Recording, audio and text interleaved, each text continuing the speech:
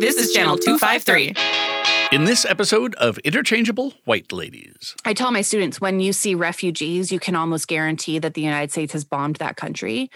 Like that's what that means. And refugees, we know, are placed, when they're brought into this country, are placed in extreme poverty. And so that is that's where that wealth gap comes from. Channel 253 is a member-supported podcast network. I'm producer Doug Mackey, and I'm asking you to become a member and show your support. Go to channel253.com/membership to join. Thank you. 1, 2, Interchangeable White Ladies. 1,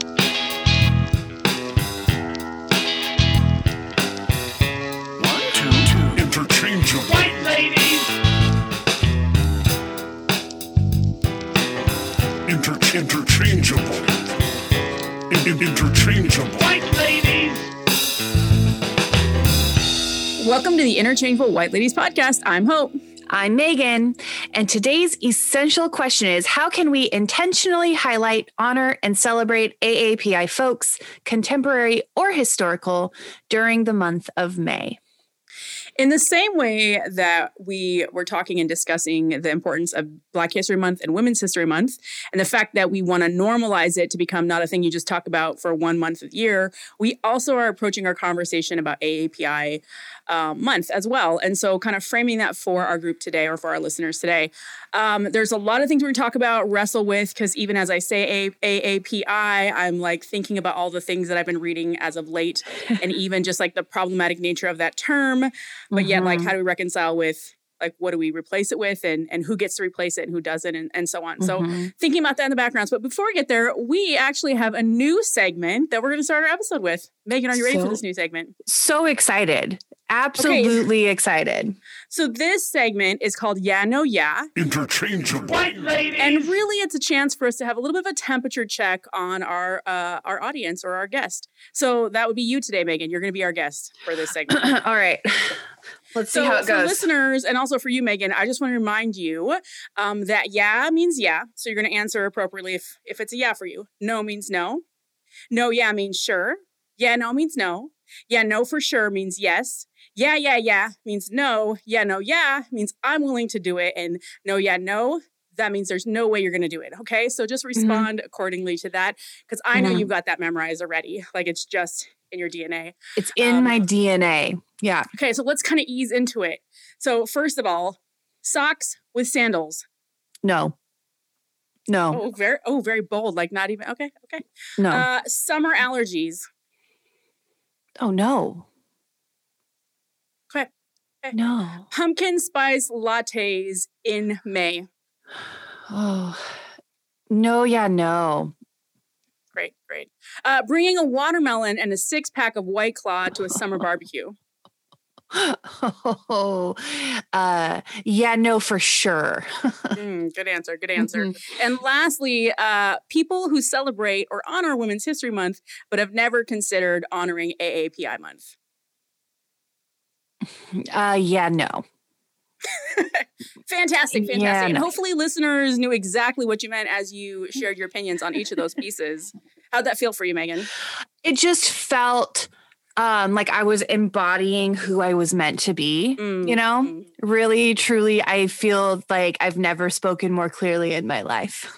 I agree. It was very, very succinct, very clear. We all knew exactly what you meant each time. Yeah. So thinking about the history of AAPI month, you're our resident historian, on this podcast. So I expect a good history lesson here today. That's like high praise. Like, I'll do my best to meet the expectations. You're no Nate Bowling, 2016 just set for me, and Nerd Farm podcast. Do I even get to call myself a historian if I don't do well? So let's see how I can do. I'm going to need you to grade me at the end of it on the Bain scale. That'd be great. Like below, approaching. Yeah. Yep, got you. Meeting expectations. Much like any of the months that we have talked about previously, AAPI month started as just a week right? Honoring Carter started it in 1979, declared AAPI Week. And then in 1992, Congress established AAPI Month. And so it kind of started as a week, turned into a month. And that's kind of what we know to be for like Black History Month and Women's History Month. And I want to be clear, AAPI, it's AAPI Heritage Month. So not, it is not History Month. It is Heritage Month. It is meant to celebrate Asian American and Pacific Islander heritage in this country. And so that's kind of an interesting change that we could unpack on this episode of why do we think that it is Heritage rather than History Month.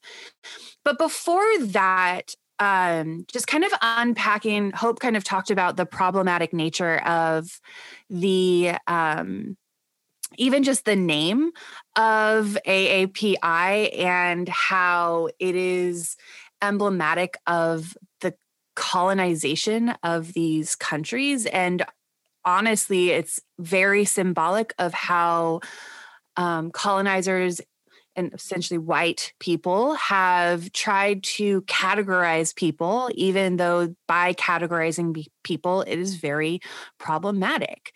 And so we want to really acknowledge that first and foremost, the word Asian encompasses so many different cultures and people and heritages and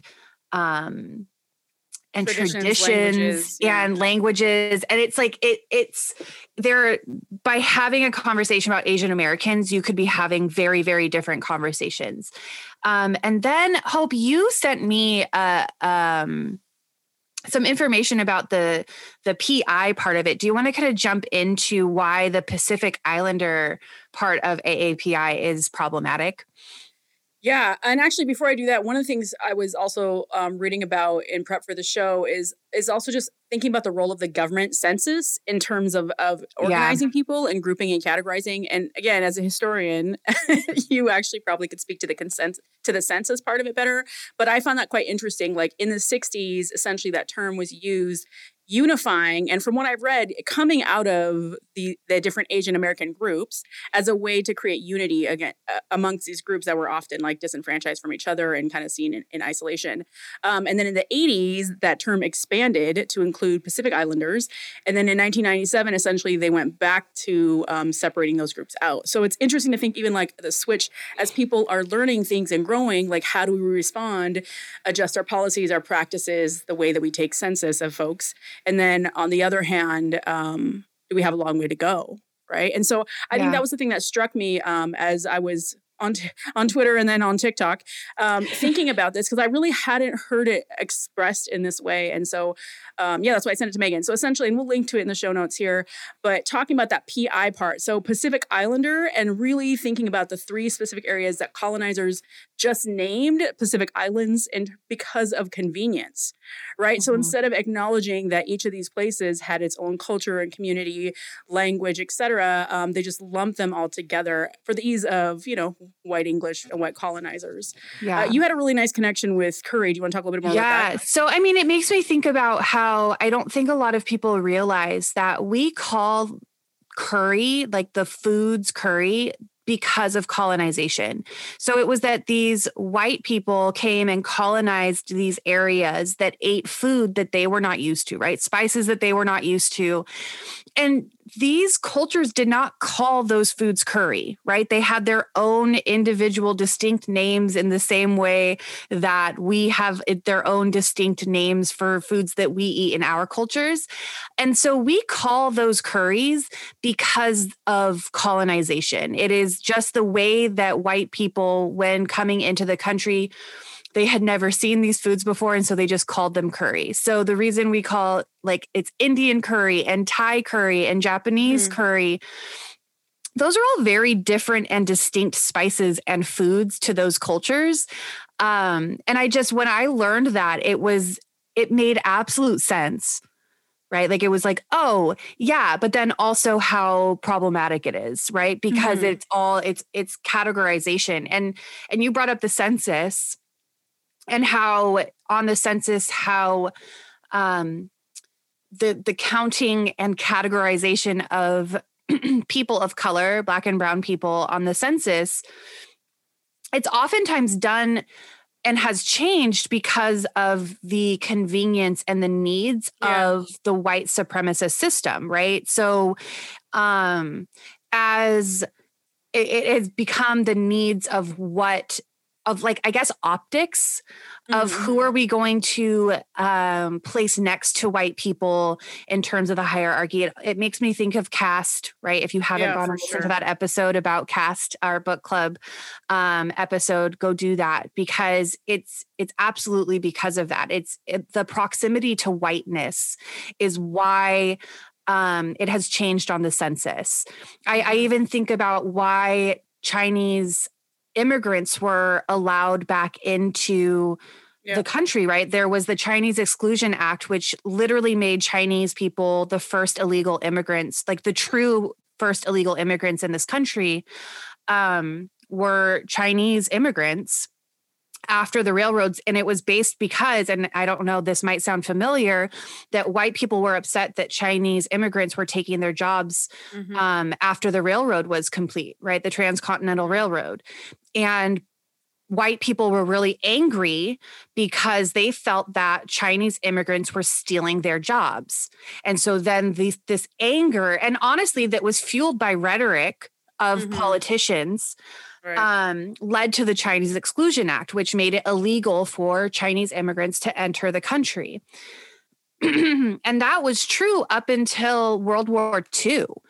And then it was the American government recognized that, oh my gosh, we need to have China as an ally in order to fight the Imperial Japan.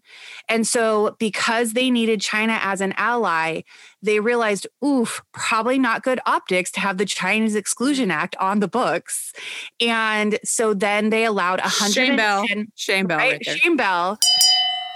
And so then, and y'all, it's not that they opened up immigration to China fully. I think it's that they allowed 110 Chinese immigrants a year into the United States. And that was kind of what ended the Chinese Exclusion Act. And y'all, it was just because white people needed something from them, which if we look at the history of immigration, like especially in the AAPI communities, that's what has been the motivation. It's either been, we need something from you, or we did something so dirty to your country that we have to allow refugees in. Right. And so that's why that is the history of Asian Americans and Pacific Islanders in this country. Right. It's either, listen, we need you because it's going to make us look good, and it's going to actually help us be more racist and oppressive to Black Americans by having you in this country. Or, like we destroyed your country. So now we are going to let refugees in. And it's just, that is the heritage. And that's what has built, honestly, like in many ways, the identity of Asian Americans in the eyes of white people. I want to be very clear about that. Like the perception of Asian Americans through the eyes of white supremacy. Yeah, I appreciate that you're making that distinction, because I think as we talk about this and try to be thoughtful, there's certainly things we're going to leave out, or we'll leave this episode and wish that we had said or had wrestled with or talked more about, because there's just so many components and so many things to think through. And so I'm wondering, in understanding that history of that term, like how do you reconcile using it today? I know in the past we've talked about the term BIPOC, and we've had guests on the show who unpacked it as like, this is a great term to use. We've had other guests who are like, no, do not use this. And so I'm curious about our framing today. And as we talk, where are you at in terms of understanding this term, using it? And then also, what does that mean for the work that we do? Yeah. I think that before we jump too far into this topic, I just want to talk about my own identity within this conversation. So I am a quarter Japanese. So I am a part of the Asian American community. but in a very like peripheral way, I think, because I present as white in many situations.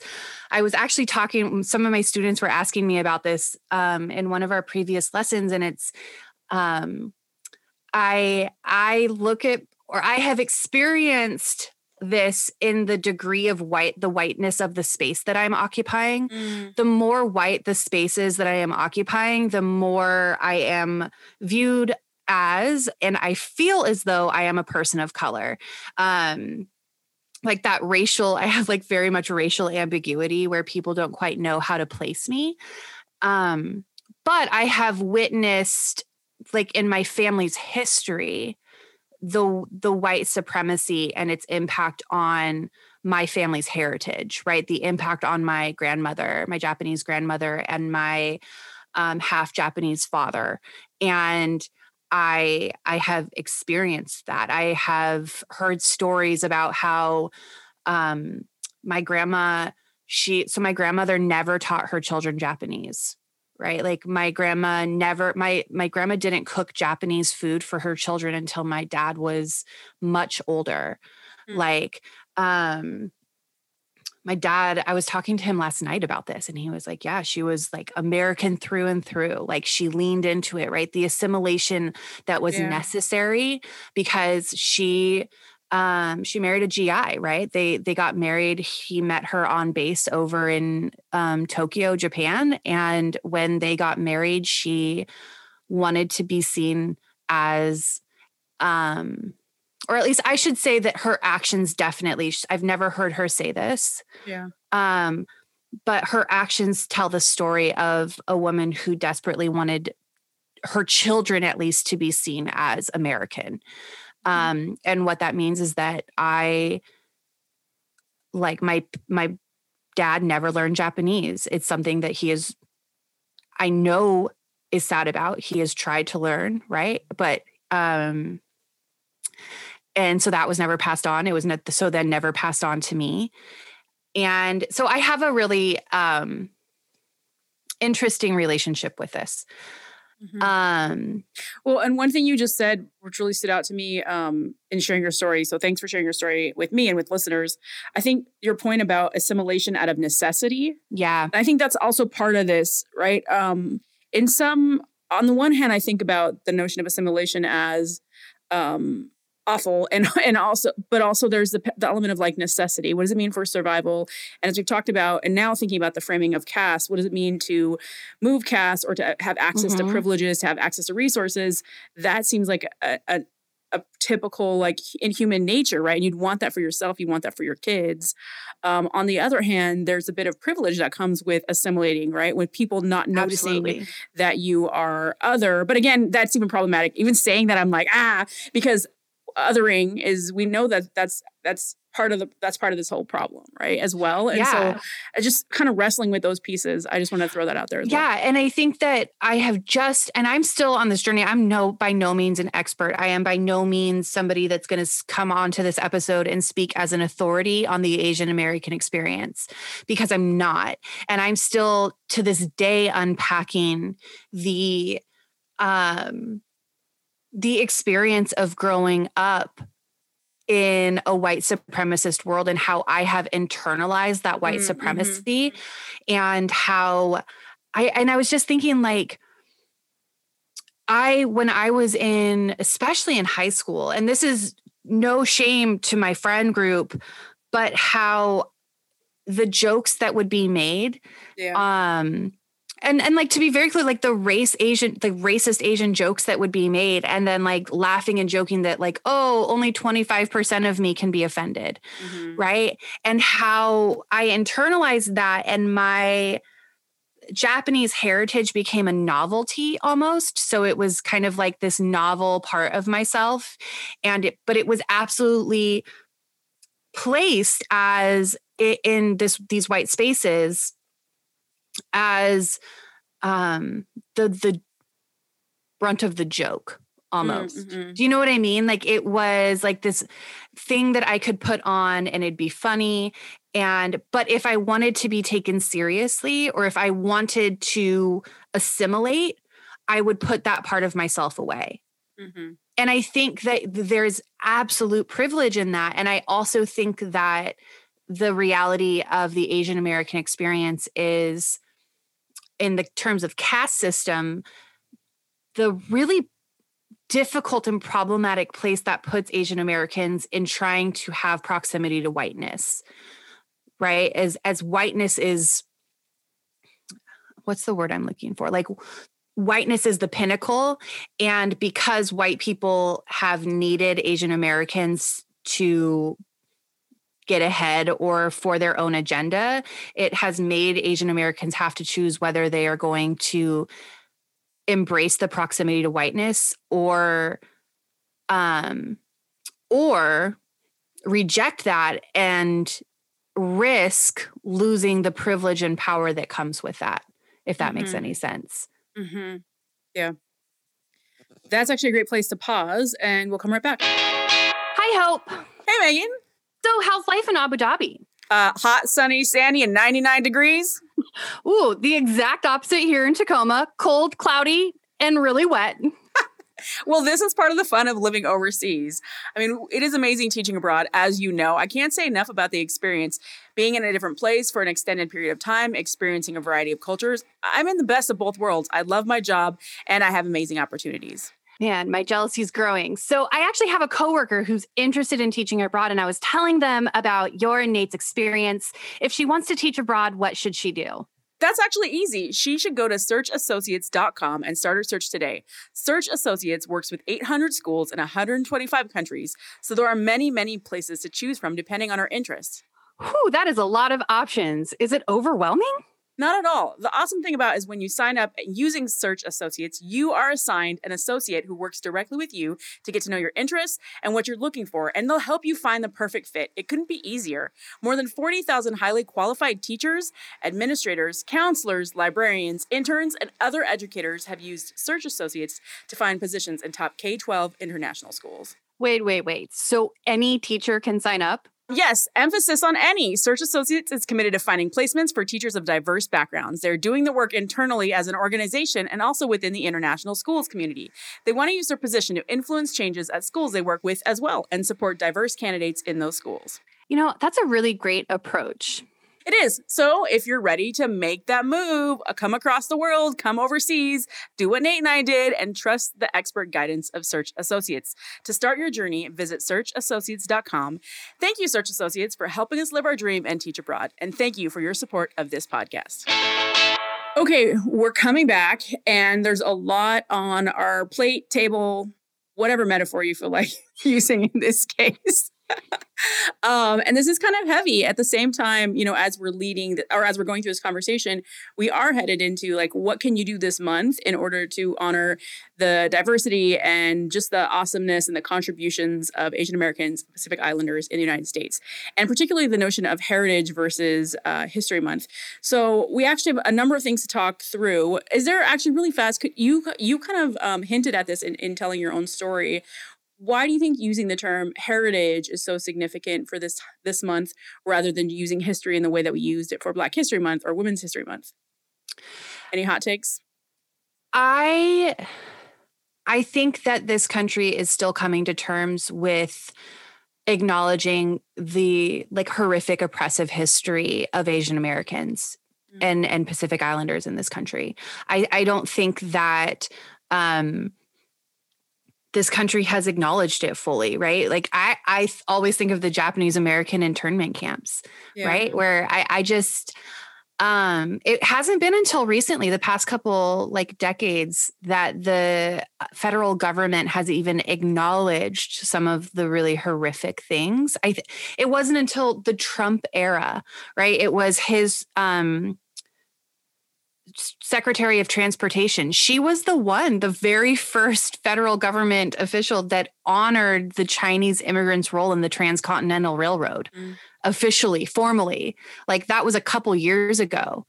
And so I wonder, and I don't know for sure. I really now want to like dive into it, but I wonder if that's part of it. Like that we as a country are not yet fully ready to have that conversation about the horrific treatment of Asian immigrants in this country. Well, another thing I was kind of thinking about is also the fact of like the fact that the term and this month is actually recognizing a lot of different groups, as we talked about at the top of this. Yeah. And so I wonder if framing it as heritage is really kind of attempting to embrace the fact that there's so many different pockets, that there's so many different influences, there's so many different areas that we could talk about. And I wonder, in my mind, I keep thinking about it as like a hyphen, right? Hyphen American, so Asian American. And so I just keep thinking about this like this piece, and I wonder if heritage is also part of that. I mean, maybe that's me assuming best intent, like goodwill. I know of the situation, which is not. I mean, it's not like. You're yes, like, no. Yeah.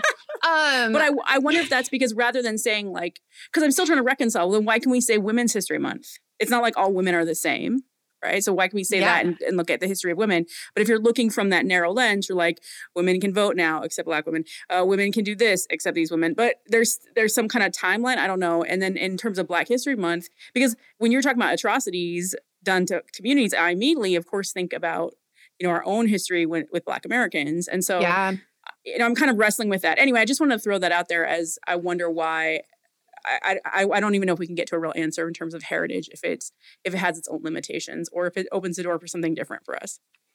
I think so, honestly, and I don't know, right? But I think that in my mind, heritage makes me think of the now and the future, and history makes you forces you to think about the past.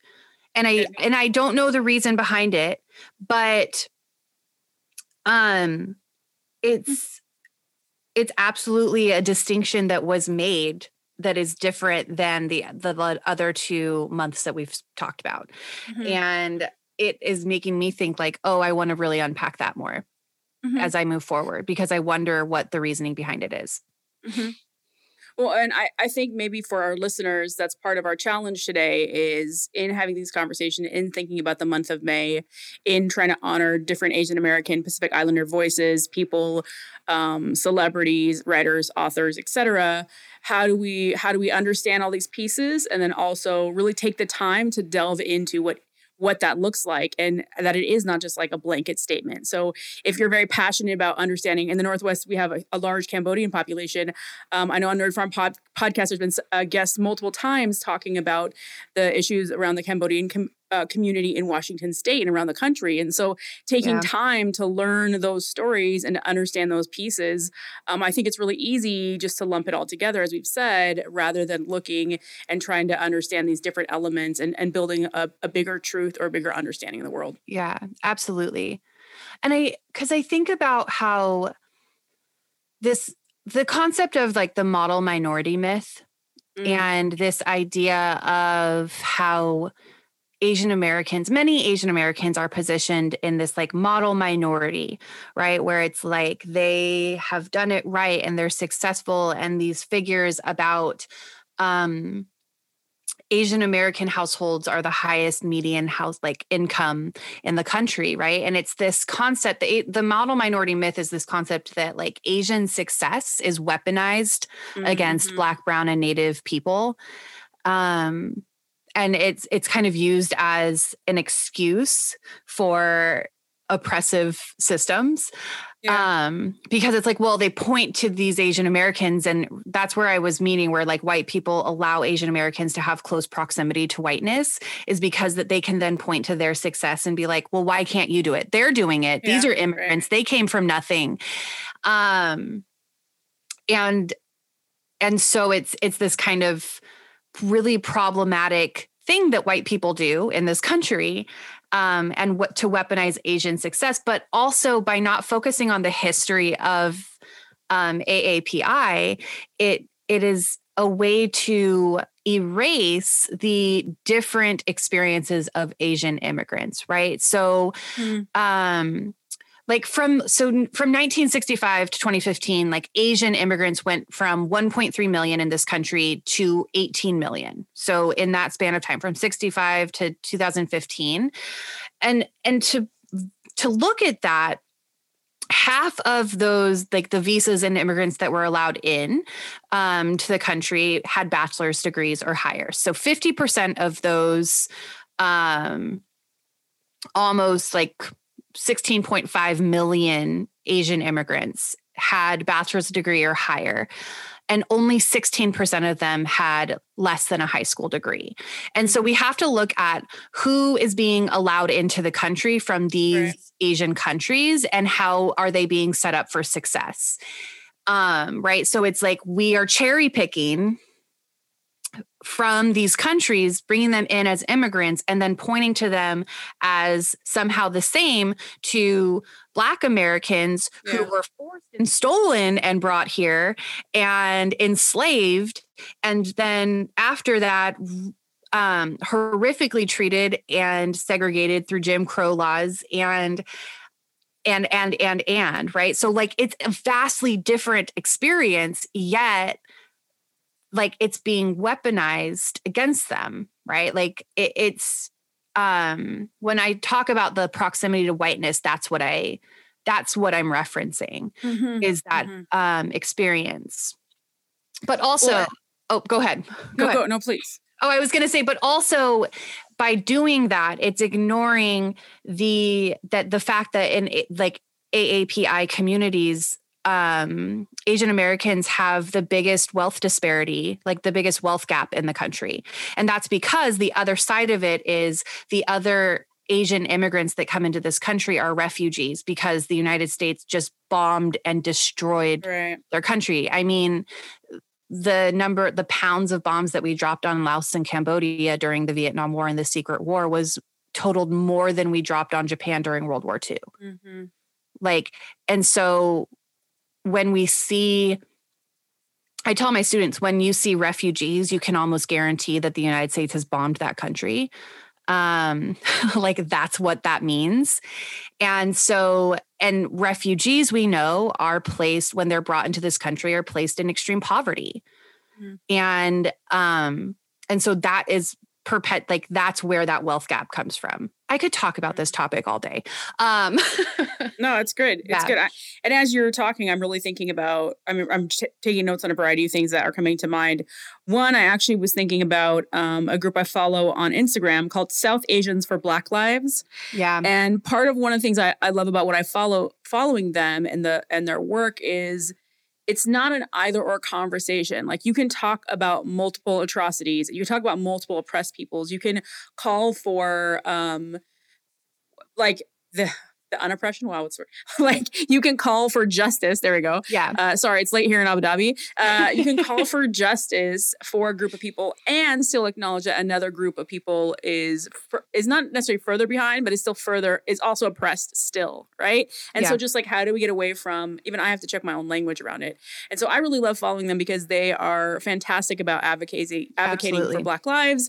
And then also they post a lot of interesting things in terms of what we've been discussing here around the Asian American community and just specific needs within South Asians specifically, I guess, getting more precise around that. Yeah. And I think recognizing that in a caste system, that the pitting against like the caste versus lower caste versus lower caste, so that the focus of honestly the majority of the country isn't focused on dismantling the upper caste, right? It is a tool and a weapon that the upper caste implements.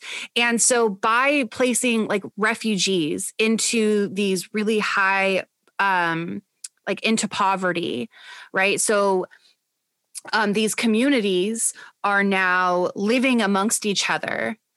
And the resentment that creates. So with these refugees, they're oftentimes placed in redlined communities, meaning that there's a high percentage of Black Americans living in these communities with these now refugees, and they're pit against each other and the resentment of each other. And so I know that with the increase of Asian hate crimes that has been cropping up in the last several months, right? The significant increase in Asian hate crimes in the United States right now is appalling. And I've seen so many like videos of people calling out like Black Americans and then calling out Asian Americans and like, where were you for this? And where were you for that? Yeah, right. And without recognizing like, that's not like, that is a tool of white supremacy is to pit immigrant, like like Yes. people of color against people of color. Like, y'all, that's not the problem. The problem is white supremacy. Like, Ding, ding, ding. Yeah. right. And so I read in preparation for this episode, I read the most amazing article on time.com. And so one of the quotes that he wrote about was like, this is what it means to be a model minority, to be invisible in most circumstances because we are doing what we are supposed to be doing, like my parents, until we become hyper visible because we are doing what we do too well, like the Korean shopkeepers. Then the model minority becomes the Asian invasion and the Asian American model minority, which had served to prove the success of capitalism. Bears the blame when capitalism fails. That article, so this is going to be my fudging homework. Yeah. I have read it twice through now. It is just so beautifully written. And the points that are made are amazing, but it shows, okay, so why Asian hate crimes are at a high right now, right? So it's like you're one of us until you're not, and until you become problematic. Anyway, that quote is, I got chills when I was reading it.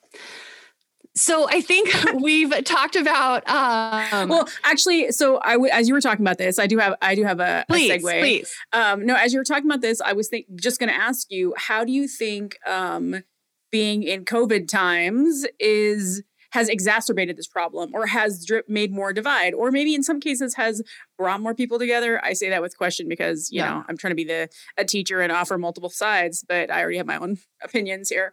I'm thinking about that, right? So where this has been aggravated because of coronavirus. I mean, the China virus, like, hey,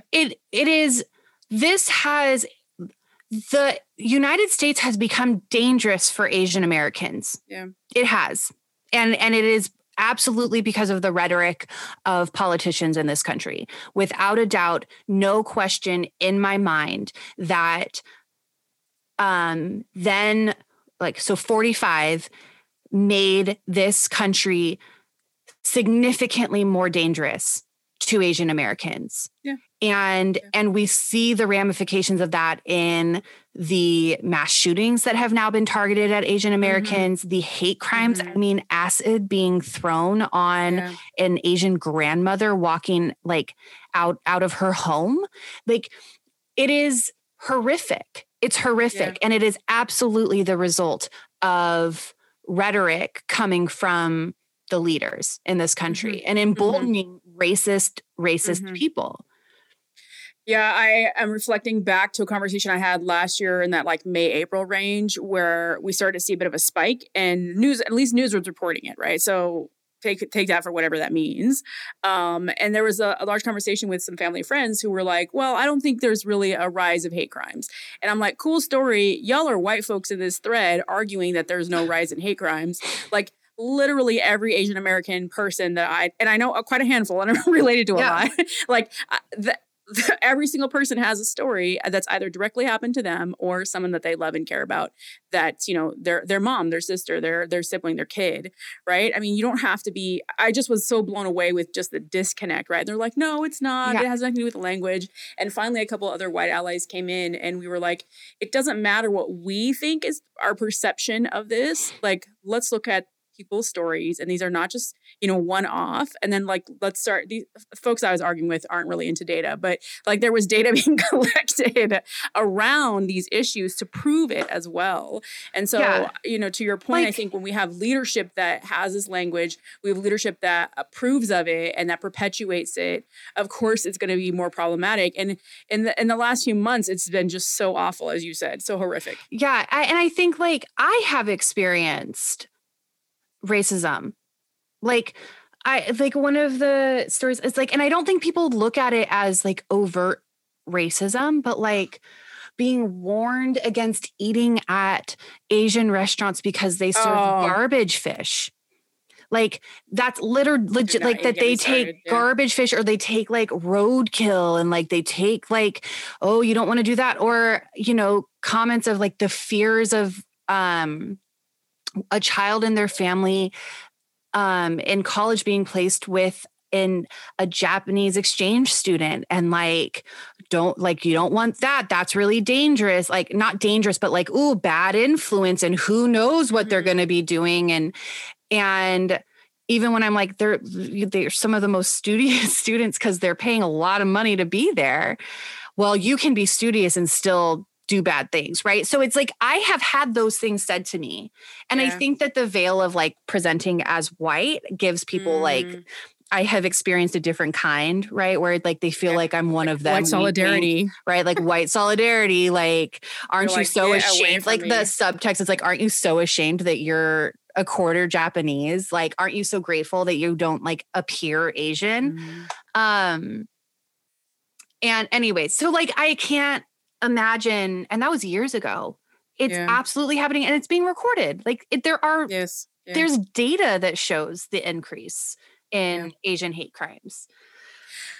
So I think this is one of the reasons why this conversation is so important right now. And also, as we're in the middle of this month, what does that mean for ourselves as individuals to try to understand these issues, try to reconcile, and also to honor like heritage, as we said. And I don't know, I kind of want to push back a little bit and say also honor the history that's there, and like learn the history that is distinct and unique with each group within the initials that we have here within these letters. So I'm thinking about that, and I'm wondering in terms of, because we always talk about teaching as well, like in terms of what is happening in schools, I find this month the least kind of acknowledged. When it comes to education. Absolutely. And maybe it's different at the university level, but I find at the high school level, in my experience in high schools, it's really just kind of not talked about. I would argue maybe not 1% of the time talked about. And I don't know if that's changing now. I don't think my so. School, okay. My school here is definitely, we have, as I've said before, we've had an amazing human rights club group that has taken on just all of these different initiatives in terms of helping to raise the visibility of different groups and has spent some time developing the curriculum for this month. So I'm really excited to see what they do with that. Yeah. Anecdotally, I can say that one of the lessons that I have carried over from my student teaching year from Nate Bowling is teaching about the secret war during the Vietnam War, right? So of Laos and Cambodia and what happened to those countries. And we teach it through the context of, right, like executive power and the War Powers Act. And that was the catalyst for the Wars Power Act to limit the president's wartime power. Every single year that I have taught that lesson, I have had at least one student, usually it's more than one, email me saying, oh, I've never heard this talked about during class. Like my mom is a refugee from that time, right? Like my mom is Cambodian and I've never had a teacher like teach that during class. Yeah. And like without fail, every single year, I've had at least one student like mention that, or during class, like have students raise their hand and share their family's experience with that story. And so even just anecdotally, I have experienced in the classroom, like highlighting those histories and those stories and treating them with the respect that they deserve, as well as the severity and heaviness of that historical moment in time and how it impacted like thousands and thousands of lives. And so, educate yourself and educate those around you. Right. And then also like examine your own implicit bias. I think that implicit bias is significant within the white community, or like the white community. And so it's like, but like white spaces. We're a monolith. Yeah, the monolith we're taking over. But like just that implicit bias that you have, like you might not recognize how damaging your implicit bias around Asian Americans are, but in fact it is. And usually in the erasure of their experience and their heritage. Yeah, that's good. Well, that kind of leads us to our last segment, because I feel like you kind of jumped into that already. You want to just say it? Oh, well, we have two, don't we?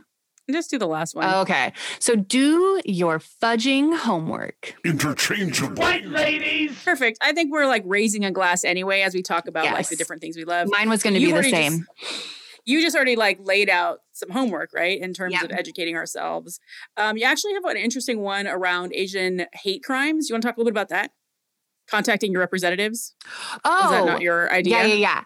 In our show notes? I was like, wait, what? So yeah, there are a couple bills that have been proposed, just specifically acknowledging like Asian hate crimes. I can think of two specifically. I'm not sure where they're at, the status of those, but contact your representatives and throw your support behind them passing legislation that is going to officially and specifically decry Asian hate crimes in this country. So that's definitely one of my pieces of homework. Awesome. I think my homework is look through who are the voices that you listen to. And I've said this homework before. Look through your social media. Who do you follow? Who do you have conversations with? Who do you listen to? Who do you read? And look through and do a bit of an audit, right? Are you getting perspectives of Asian American Pacific Islanders? Are you breaking that apart and getting different points of view from folks within that quote unquote group that we've been talking about today? And then if you're not, what can you do about it? Like, obviously we've said before, don't just go try to make a Black friend. Like, don't just try to go make a Cambodian friend or a Chinese friend or whatever in an awkward way on the streets. Okay.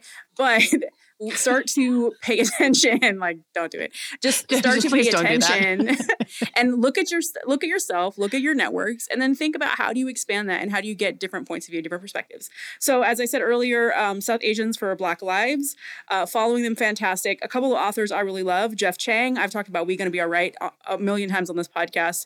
Love that book. I just started a book called Dial A for Aunties, which is a Chinese, Indonesian American, Jesse Sitanto. I'm really excited. It's a really fun, like, mystery kind of book, and it's great so far.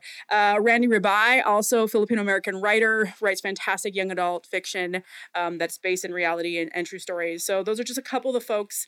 And I would even say, like, watch. Okay, we all have Netflix out here, right? Watch shows that can help change your paradigm or expand a different part of the world to you, even if they're fiction, right? So I think I've talked before about how much I love the show Kim's Convenience. Yeah. And the first time I started watching it, I had that moment in myself where I was like, is this like going to be stereotyping, or is this going to be like challenging the status quo around it? And so the more I watch the show, talk to a few Korean American families and friends, and then kind of looking into, the story behind the show as well, again, trying to bring in representation for that community, and specifically in Canada, right? So a little bit different than the United States, but I think the more we can watch and read and just expose ourselves, the more we can deal with the internal bias that you brought up earlier. Yeah, my brother loves that show as well. Like, can't recommend it highly enough. And that's how my AP students feel when I give homework at the end of class, was just that. I just want to point that out. What? Just word vomited on you all. Oh, yeah. All the recommendations. And then I also want to end by saying that please go read the article, Asian Americans Are Still Caught in the Top of the Model Minority Stereotypes, and It Creates Inequality for All. It's linked in the show notes. That was the Time article that I quoted from, and that I said, like, I have read twice through. I'm going to go read it again probably later today. It is just beautifully written, so many fantastic and amazing quotes and moments and lessons reading through his experiences. Yeah. One final thing.